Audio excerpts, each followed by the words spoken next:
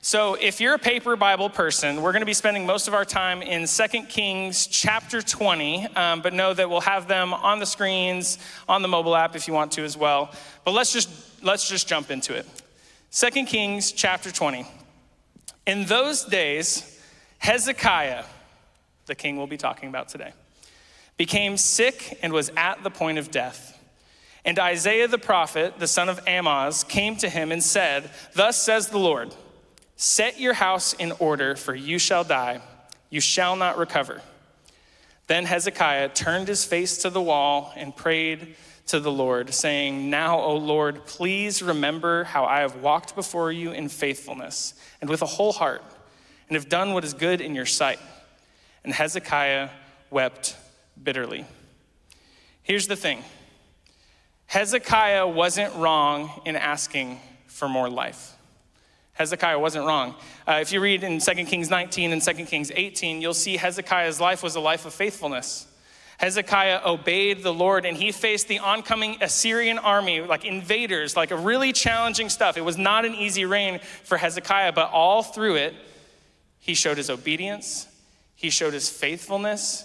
He grieved at what was happening to their nation. He turned to God to rely on him for help.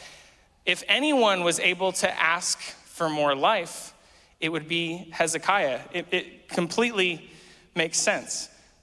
He did well. In some ways, like Hezekiah is kind of like David, a man after God's own heart, a king honoring God during his reign. But as the end approaches, he can't face it. And we don't know why he can't face it. Maybe he's afraid. Maybe he's got more stuff to do, some unfinished business, but he asks for more life. And maybe it's because of his faithfulness, or maybe it's just because God is generous and loves him so much. God actually grants that request.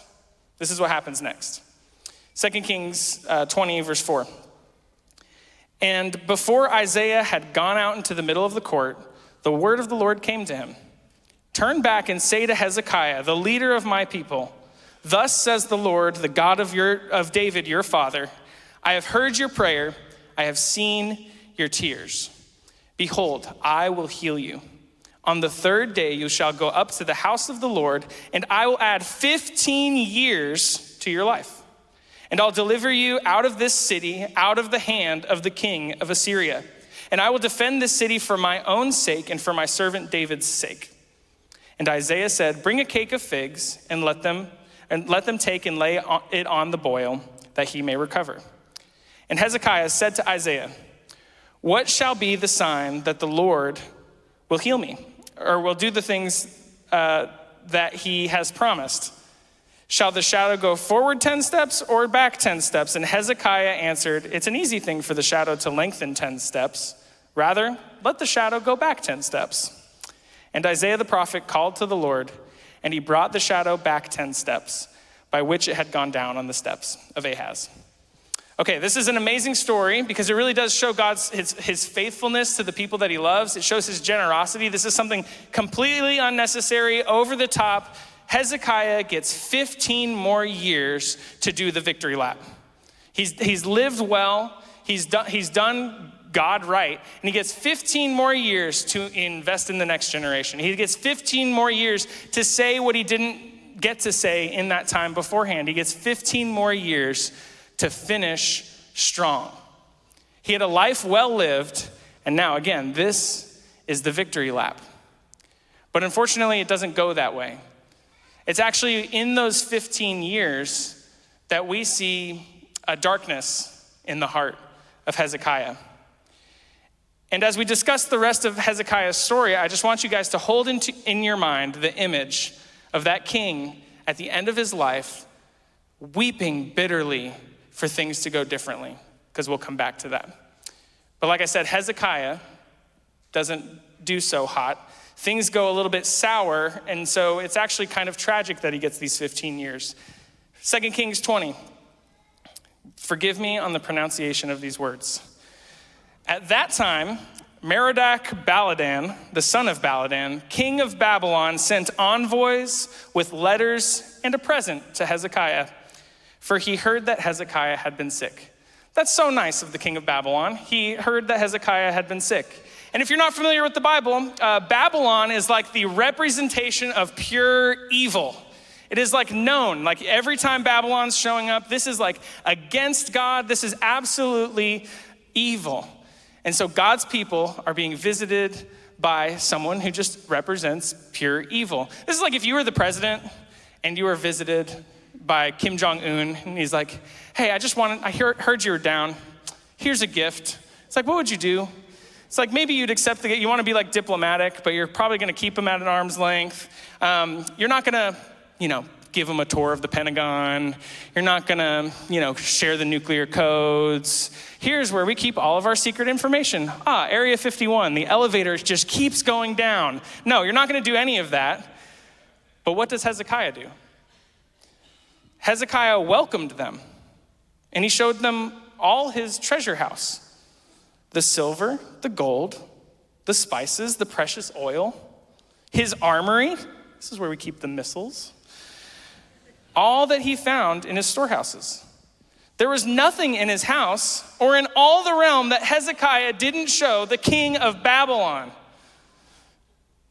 What? Then as Isaiah said, Isaiah is a prophet, and if you don't know, prophets just speak the words that God shared them because otherwise that person might not be able to hear it. Isaiah came to King Hezekiah and said to him, what did these men say? And from where did they come to you? And Hezekiah said, they've come from a far country, from Babylon. And he said, what have they seen in your house? And Hezekiah answered, they have seen all that's in my house. There's nothing in my storehouses that I did not show them. Then Isaiah said to Hezekiah, hear the word of the Lord. Behold, the days are coming when all that's in your house and that which your fathers have stored up till this day shall be carried to Babylon. Nothing shall be left, says the Lord.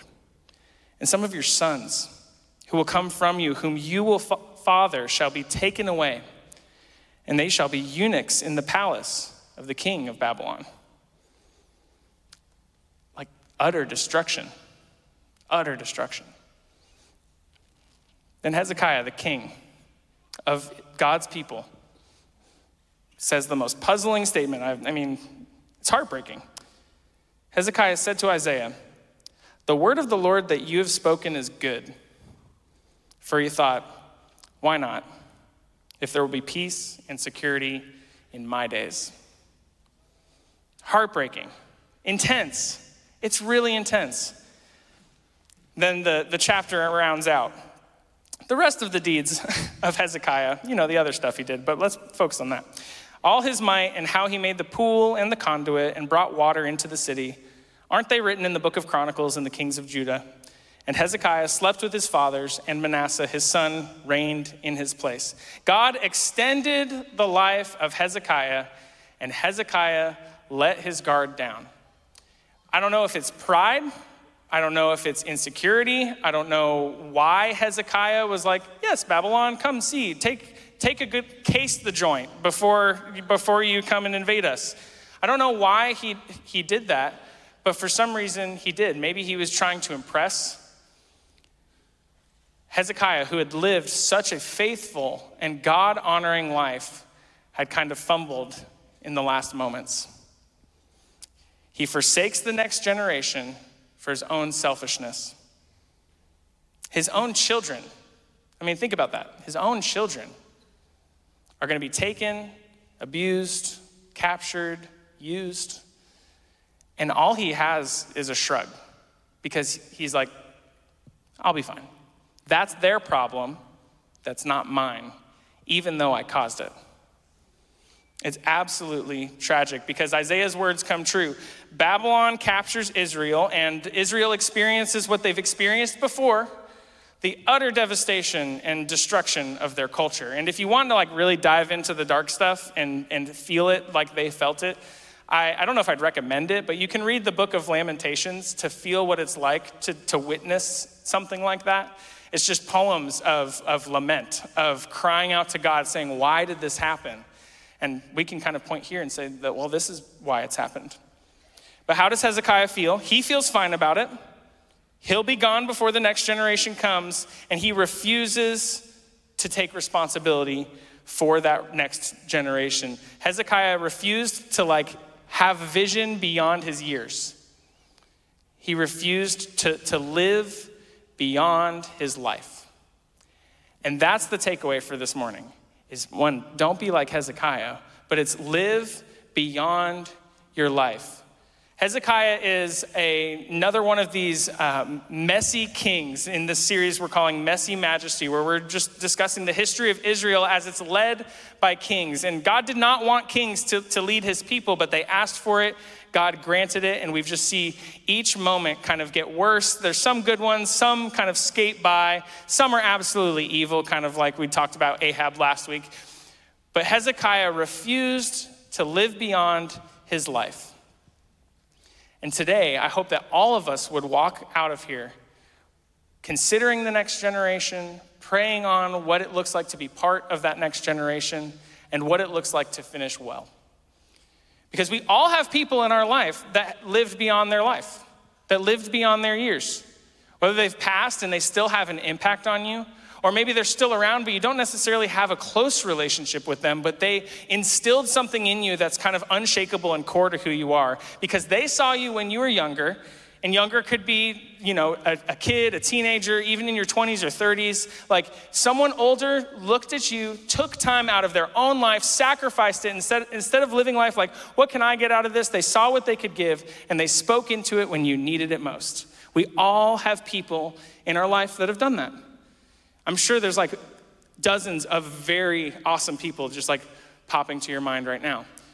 As I was considering people in my life that lived beyond their life, that lived beyond their years and saw me and invested in me when I needed it most, the first person that came to mind was, and I'm not trying to suck up to the boss, but the first person was Justin, yes.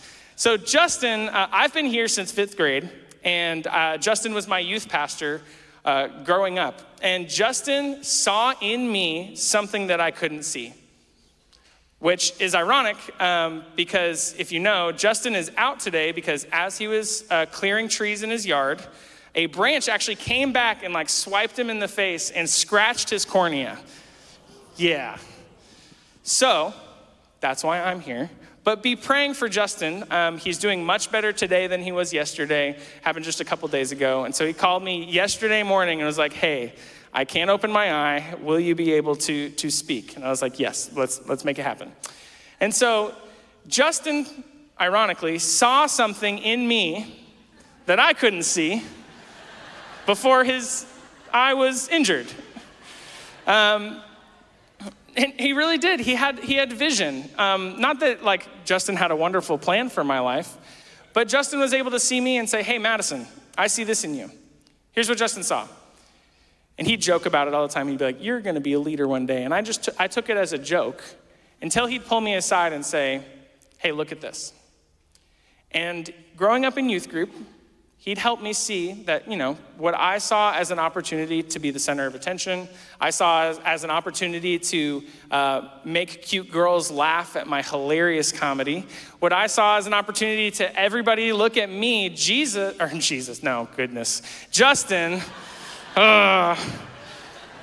people call him Jason, but they don't often call him Jesus. Justin was able to see in me, hey, you have influence over your friends. When I walk in a room, people look at me. And it's usually because I'm saying something ridiculous or inappropriate or something. But he helped me reframe that and say hey, when you look at what's happening right now. Those guys, they're all following you. I was like, okay. Justin was able to see the youth group, where I saw it as a fun place to hang out and play video games because there's video games. Justin was able to pull me aside and say, hey, this is what's happening today. Look, that kid's struggling. Could you go sit with them? Or he was able to see that people were giving their life to Jesus in the most real and meaningful ways, and people were making progress. And I was like, this is just a fun place to hang out. Justin was able to help me see what I couldn't see. And because he was willing to live beyond his life and actually invest in me, I was able to grow so much quicker than I would have grown on myself, on my own.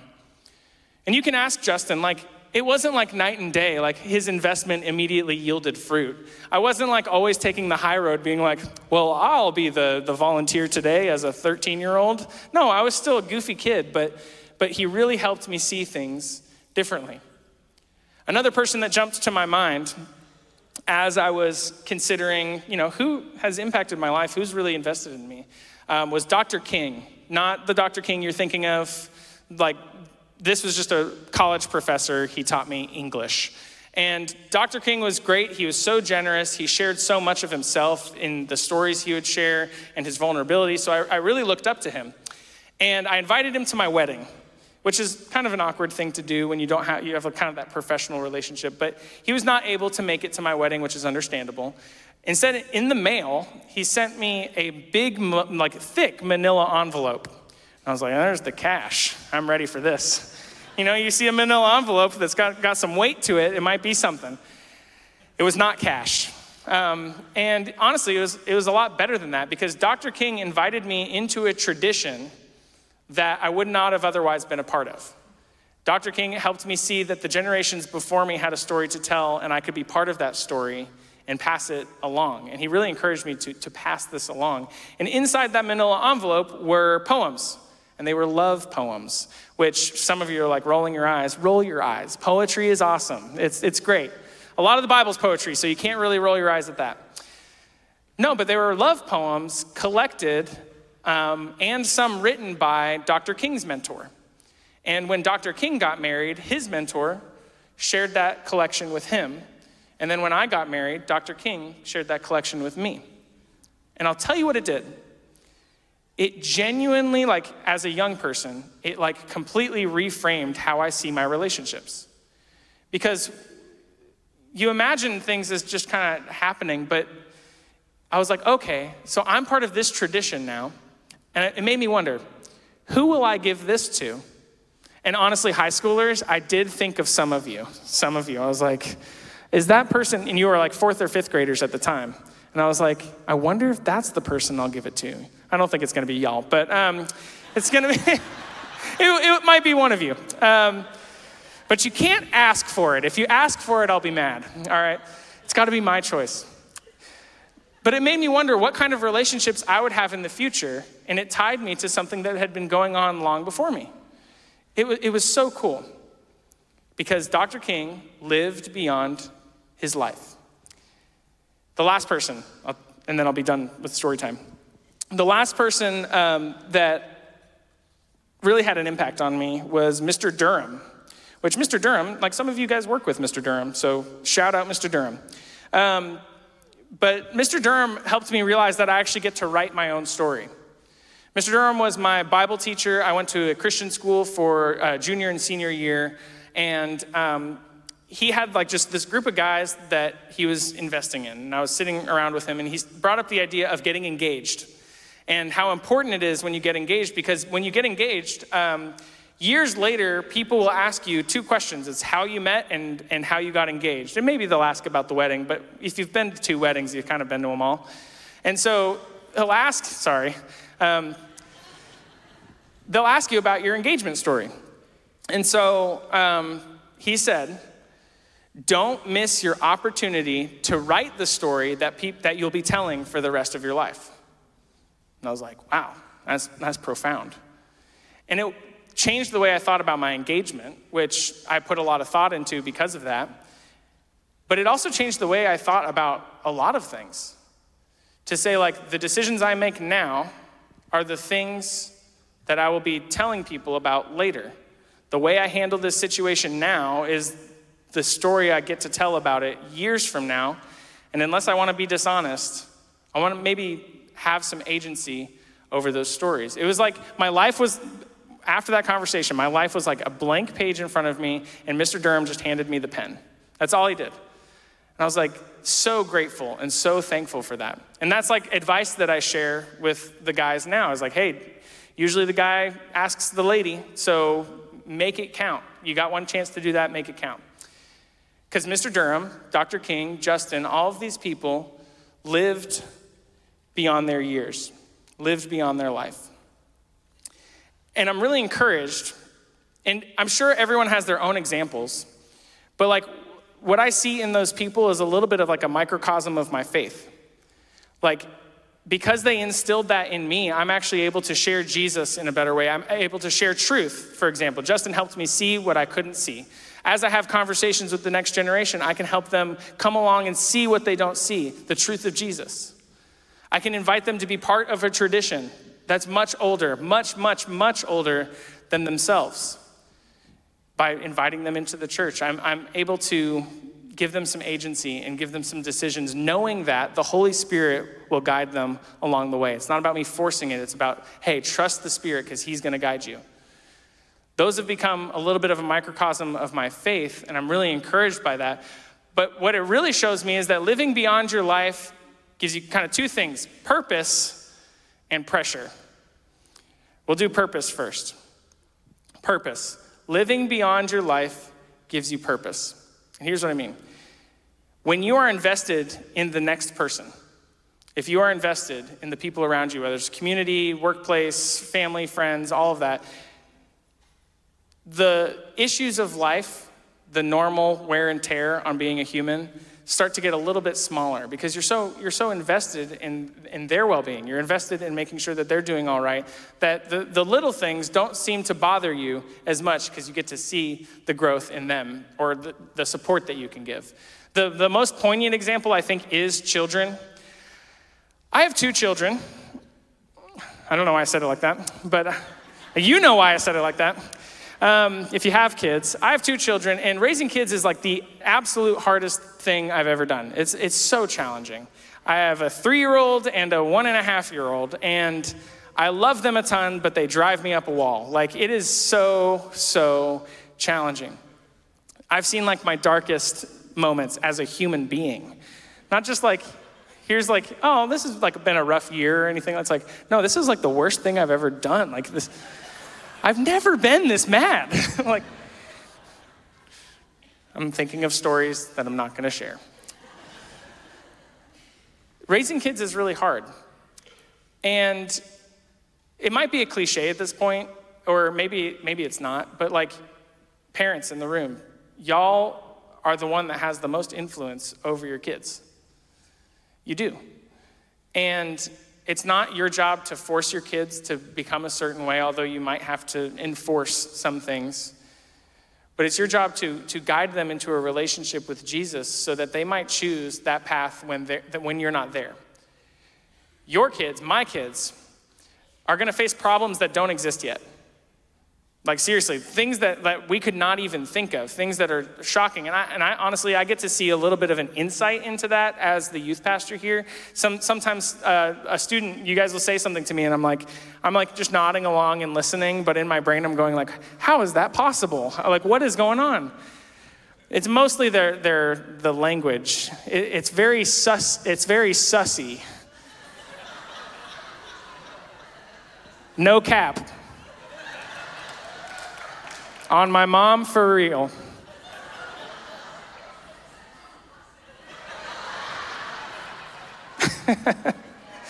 I'm just trying to make them cringe. No, but they say some things that are pretty interesting. But it's because they're facing problems that we didn't have to face growing up. Like, none of us grew up with a supercomputer in our pocket. None of us grew up in the political climate that we're growing up in right now. None of us grew up with the issues that... And I don't even want to get to the level of darkness to even think about it. So they've got a different way of approaching things that might not make sense to us. But here's what Scripture says about raising kids.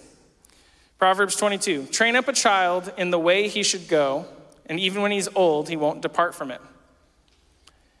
Hezekiah would hear that and kind of go like, yeah, that's their problem, so I don't know how to solve it. But a Jesus follower, someone who says, as for me and my house, we will serve the Lord. Like, what we do as parents is give them the tools to face the problem that we couldn't face. To say, I know you're gonna face something, and I know that you need to be strong to face it. And I know that true strength doesn't come from me teaching you how to swim. It doesn't come from me making sure you pass your driver's test with a score that's appropriate for me. It doesn't mean any of that. It means giving them Jesus and saying, hey, the Holy Spirit will strengthen you. The Holy Spirit will empower you. When you don't know what to say, when things don't make sense, you have a direct line to God that you can pray and you can cry out. And even when you don't have the words to say, he will pray on your behalf. That's how you're going to face the problems that the next generation. It's Jesus. And so don't give up on your kids. Don't give up on your kids no matter how difficult they are. Seriously. I mean, I've been here for years and I've been in this role for years, and students that we were like, I don't know what's going to happen. Like, it took a couple years, but they figured it out. And they're huge parts of the group now. And guys, when you still struggle, there's room for that. There's room to not have it all figured out. There's room to be a goofy goober. There's room to cringe at your youth pastor. But it's okay, but be here because we're gonna help you walk through that. We say every week in the youth group, being a teenager is tough. And guys, middle school, imagine how much you changed 6th grade to 8th grade. And imagine how much responsibility you got added to your plate 9th grade to 12th grade. And if you look at 6th grade to 12th grade, that's a different human has emerged. And so they have all that change happening. They have all those responsibilities added, but they're not necessarily given more help. And so our vision as a church with those kids, students, teenagers, is to come alongside them and to help them. And again, we only help them by pointing to Jesus. We don't have it all figured out. I surely do not have it all figured out, but I know Jesus does. And if we rely on him, he'll kind of take care of the rest. So if you have a student who's not in youth group, have them join because we'd love to have them. So, gives you purpose. Kids is a way that happens, but I'm not saying hey, go have kids so that you can have purpose in your life, because there's plenty of other ways to have purpose in your life. And if you want to save a lot of headache, you don't have kids. I know, I sound so mean. I'm so sorry. It's your community, too. And I'm questioning whether I should share this story.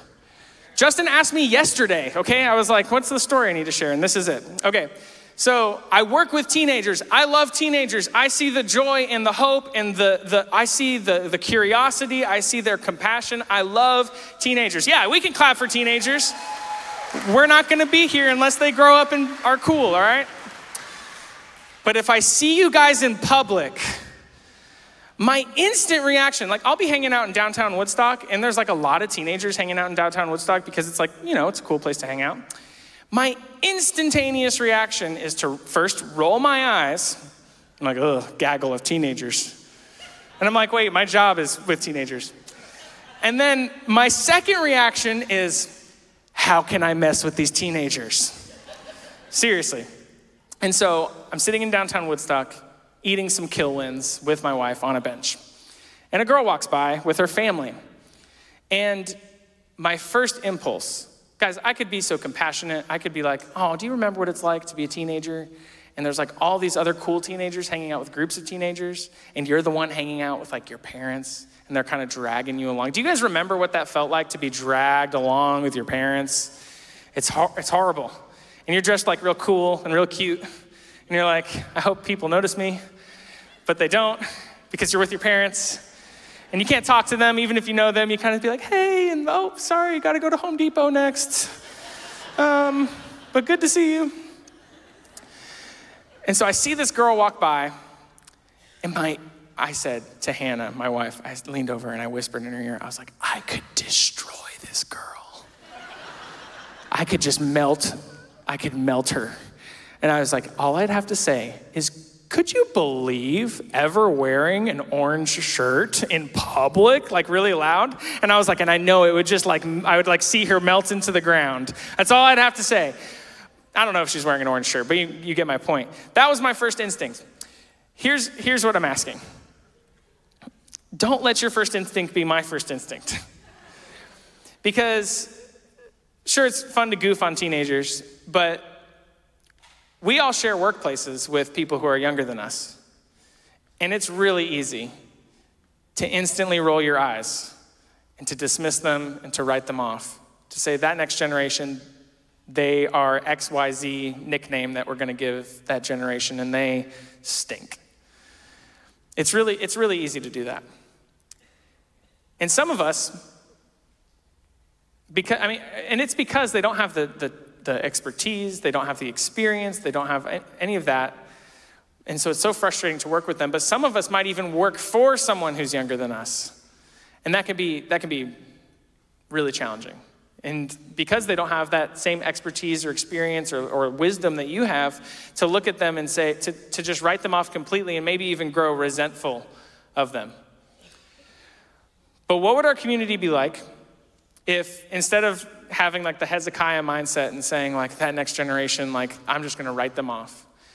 What would it be like if everyone in our community could come around each other and all the young people in our community knew that there were older, wiser people that they trusted that would listen to them, that would see what they're going through, that would hear them out, that would actually grow from that relationship? What if every young person in our community had that? And it only happens by y'all in your workplaces, at Target, at wherever you go, to say, actually, my mindset is going to be peace rather than resentment.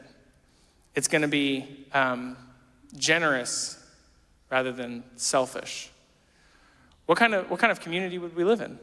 What kind of purpose does that give you? I mean, think of the most meaningful relationship, those people that I talked about earlier, that's someone that's really invested in you. Think of what you would be like if that didn't happen, if that wasn't there, if that person wasn't there. Each of us can play that role with the next generation, even as young as the junior high that's in here, your younger siblings, the kids that look up to you from the younger grade. Like, what would it look like if they saw an older kid investing in that younger generation? This is what Romans 12 says. Love must be sincere. Hate what's evil, cling to what is good. Be devoted to one another in love. Honor one another above yourselves. Never lacking in zeal, but keeping your spiritual fervor, serving the Lord. Be joyful in hope, patient in affliction, faithful in prayer.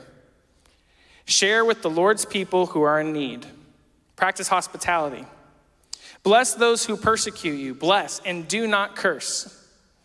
Rejoice with those who rejoice. Mourn with those who mourn. Live in harmony with one another. Don't be proud, but be willing to associate with people of low position. Don't be conceited. Do not repay evil for evil. Be careful to do what is right in the eyes of everyone. If it's possible, as far as it depends on you, live at peace with everyone. I need to hear that because my first instinct is to roll my eyes and to devise evil schemes. But to live at peace, to not be prideful about my position and my experience, to see them as someone who might need help, to even when they are against me, to be for them. What would the next generation look like? What would the next 10 years look like if we all had that mindset from Romans 12? Hezekiah says, not my problem. Jesus' follower says, how can I help? How can I listen? How can I walk alongside you? To that purpose, even if you don't have kids, there are kids that look to you. And we have a really easy way to make that happen. Third piece on purpose. Church family. Our church family. Our church family is like a super easy opportunity into investing in the next generation. And here's why. Because our vision, Jesus's mission, coming alongside Jesus and what he's doing in the world, it's not just like bigger than us. Like there are things that are like bigger than us that we get to be a part of that when we're gone, it's like, it's kind of done. Maybe we build a big company. Maybe we are a really successful and talented musician or artist or a work person, and we are able to stamp our seal of approval. Our legacy is awesome, but when we're gone, it's not much other than that. It's just a legacy. The mission of Jesus is beyond us. The mission of Jesus is way beyond us. Jesus, after he raises from the dead and before he ascends to heaven, he says this. Jesus came to said to them, Matthew 28, all authority in heaven and on earth has been given to me. Go, therefore, and make disciples of all nations, baptizing them in the name of the Father, Son, and Holy Spirit, teaching them to observe all that I have commanded you. And behold, I'm with you always to the end of the age. All nations, to the end of the age. This is stuff that cannot be done like in our lifetime. It's not going to be done by us individually. It can only happen together as the church, as the bride of Christ. And so we're looking for ways to make that happen. A lot of you serve, a lot of you invest. But even if I'm not even like saying like, here's an opportunity to serve. I'm saying as you're part of this church, know the people around you. Know the people you sit next to. Ask them their name. It can be so awkward to ask somebody their name. You're like, I've sat next to you for 3 years. You've always been one row ahead of me. I know what the back of your head looks like. Exactly. But that relationship with that person might be what you need to get to the next step, to grow. You might be that mentor that they need, and they might be that mentor that you need. And so as a church, we're always looking for different ways to do that. I think there's like a picture of generations is something that we are doing soon. Again, I don't have all the details. Justin called me kind of last minute. But he gave me the sketch of what generations is going to be. And it's basically a whole new approach for families here at His Hands. So be excited if you're in a family. All of you are. Be excited because it's going to be really great. But I think something cooler than that is this slideshow that we have of every single kid that's been under 18 that's been baptized. And so if you could play that slideshow, guys, in the back. Let's see. We've got pictures of kids. Bueller. Did I already play it? There you go. So these are all the kids that have been baptized just this year. This is what you guys have been investing in. It's what by bringing your kids to the church they've been a part of. It's the life change that we see in our families every single week. And I'll say this too. It's unusual to be part of a church where as many people are getting baptized as there is. And to look at these, I think it's 52 kids have been baptized just this year.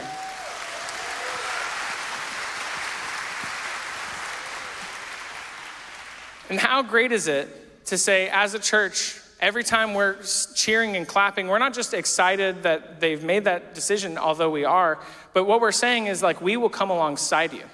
This doesn't even include baby dedications, where we're also saying we will come alongside you as a family. As a church, you get the opportunity to invest in the next generation, to forsake the thought process of Hezekiah and say yes to Jesus. And guys, I'll say, just by me being here, I had people like Justin, I had people like Ben Densmore, I usually sit over there, Chris Harris, Marlon. Like, as a young person, to have y'all in my life, guys, thank you for being part of my life and spending that time with me, seriously. And it meant so much to me, and it still does. And so be part of the church, participate, come to things like Canvas, join a team, all of that. But know that that purpose can be found even just within the body. Okay, I know that sounds like a lot. It's like invest in the next generation. It all relies on you. Don't mess it up. Don't be like Hezekiah. You got 15 extra years. Like, don't do it. I know that the pressure is mounting, so I want to address the pressure. Because we've got the purpose. And now we might feel the pressure where it's like, man, I've kind of messed up with my kids. And yeah, that's what I'm thinking. But the pressure is not on you. We should all leave this earth with some unfinished business. We should. If we're serving a God that's beyond us, if we are serving a mission that's beyond us, we will leave this earth with unfinished business. So guys, it's okay to have unfinished business. You might think of relationships right now where you're like, I need to say that thing I need to say. And you missed the chance to. That's okay. You might have unfinished business. It's not too late. You can go tell them today, unless it is too late. And maybe you're beating yourself up about it. But know that God will take care of things in His time. But we all have unfinished business. And it's okay to have unfinished business, but I want to put a little wrinkle in that, a little caveat. Caveat being this. If you have unfinished reconciliation or unfinished like a lack of forgiveness in your heart towards somebody, or maybe they've tried to seek forgiveness from you and you haven't given that to them, I would address that as soon as possible. And as simple as possible as doing it in your own heart first. Because this is what Jesus says about reconciliation. Matthew 5.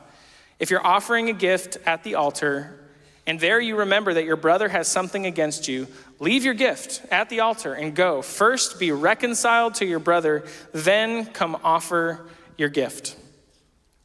If we have unfinished business when it comes to forgiveness or reconciliation, go address that as robustly as you can. And there will be healing, and it might be really challenging, but to say to that person, to look them in the eyes and say like, hey, I did you wrong here. You didn't even know about it, but I did. And I'm sorry. Or to say like, hey, you've hurt me, can we talk about it? The Lord will work that and trust him in that. I know that's really challenging.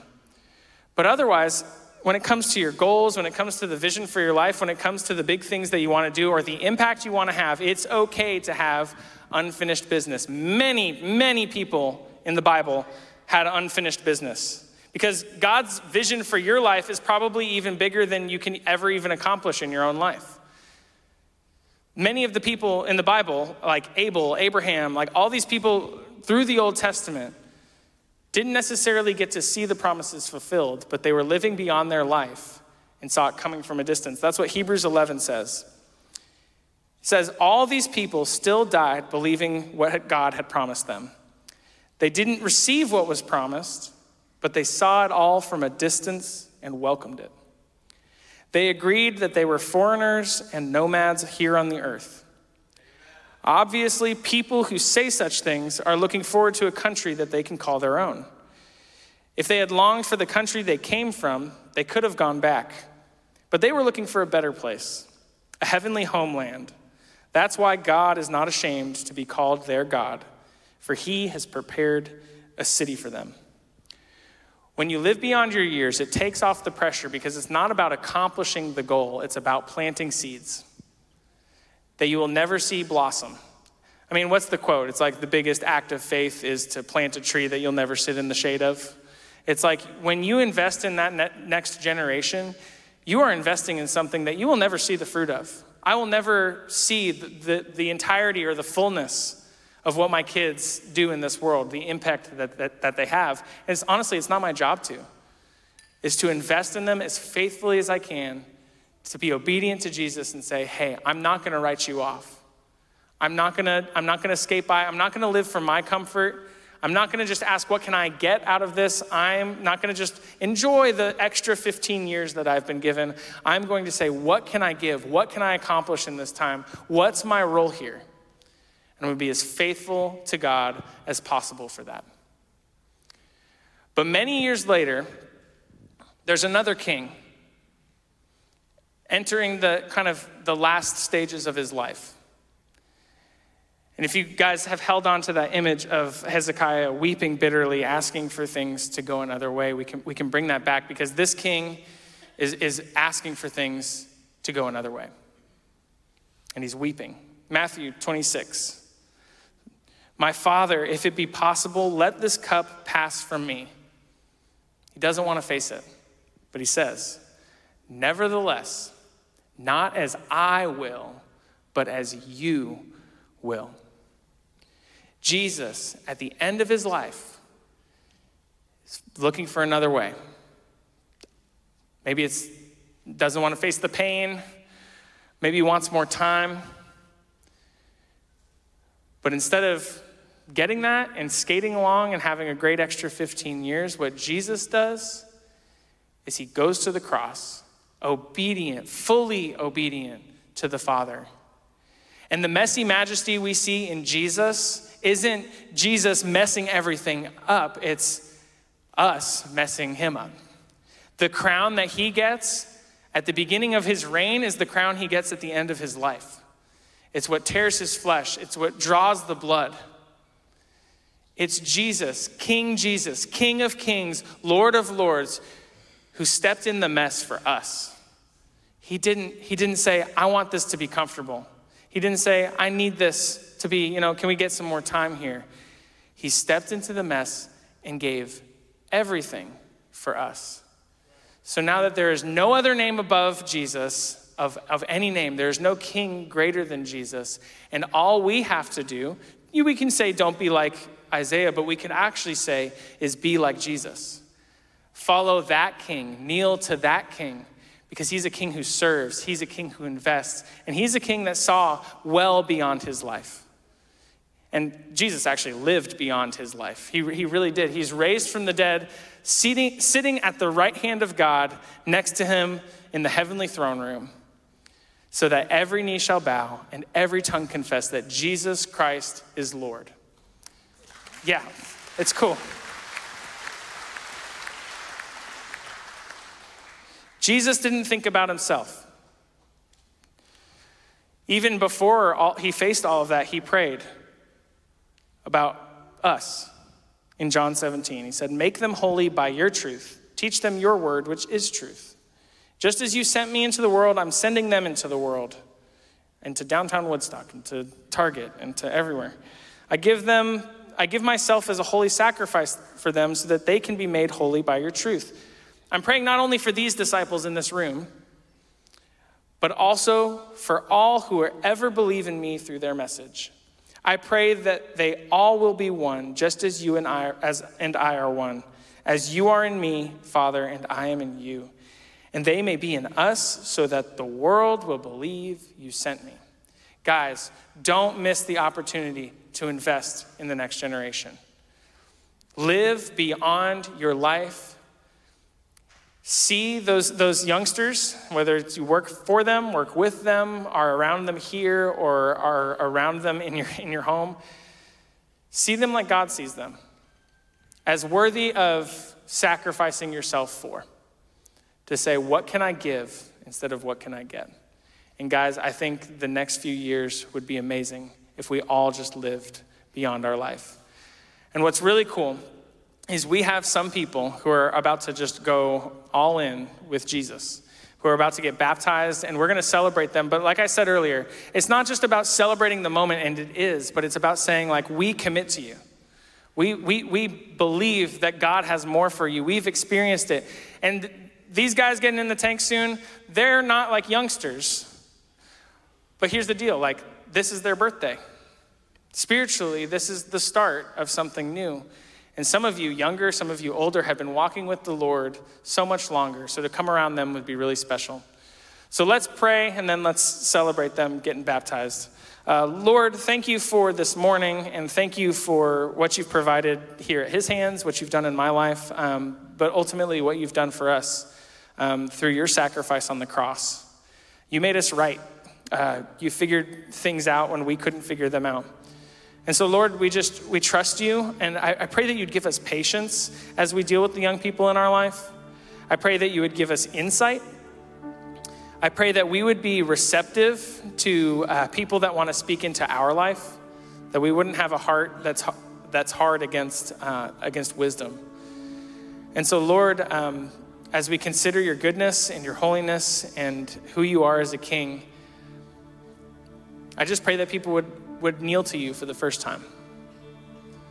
That they would understand that as much as we've seen bad examples of kings, and we've got plenty of them, that you are good, that you are perfect, and that you've given everything for us. So Lord, we love you, we trust you, and we trust you with these few who are about to give their whole life to you. It's in Jesus' name we pray. Amen.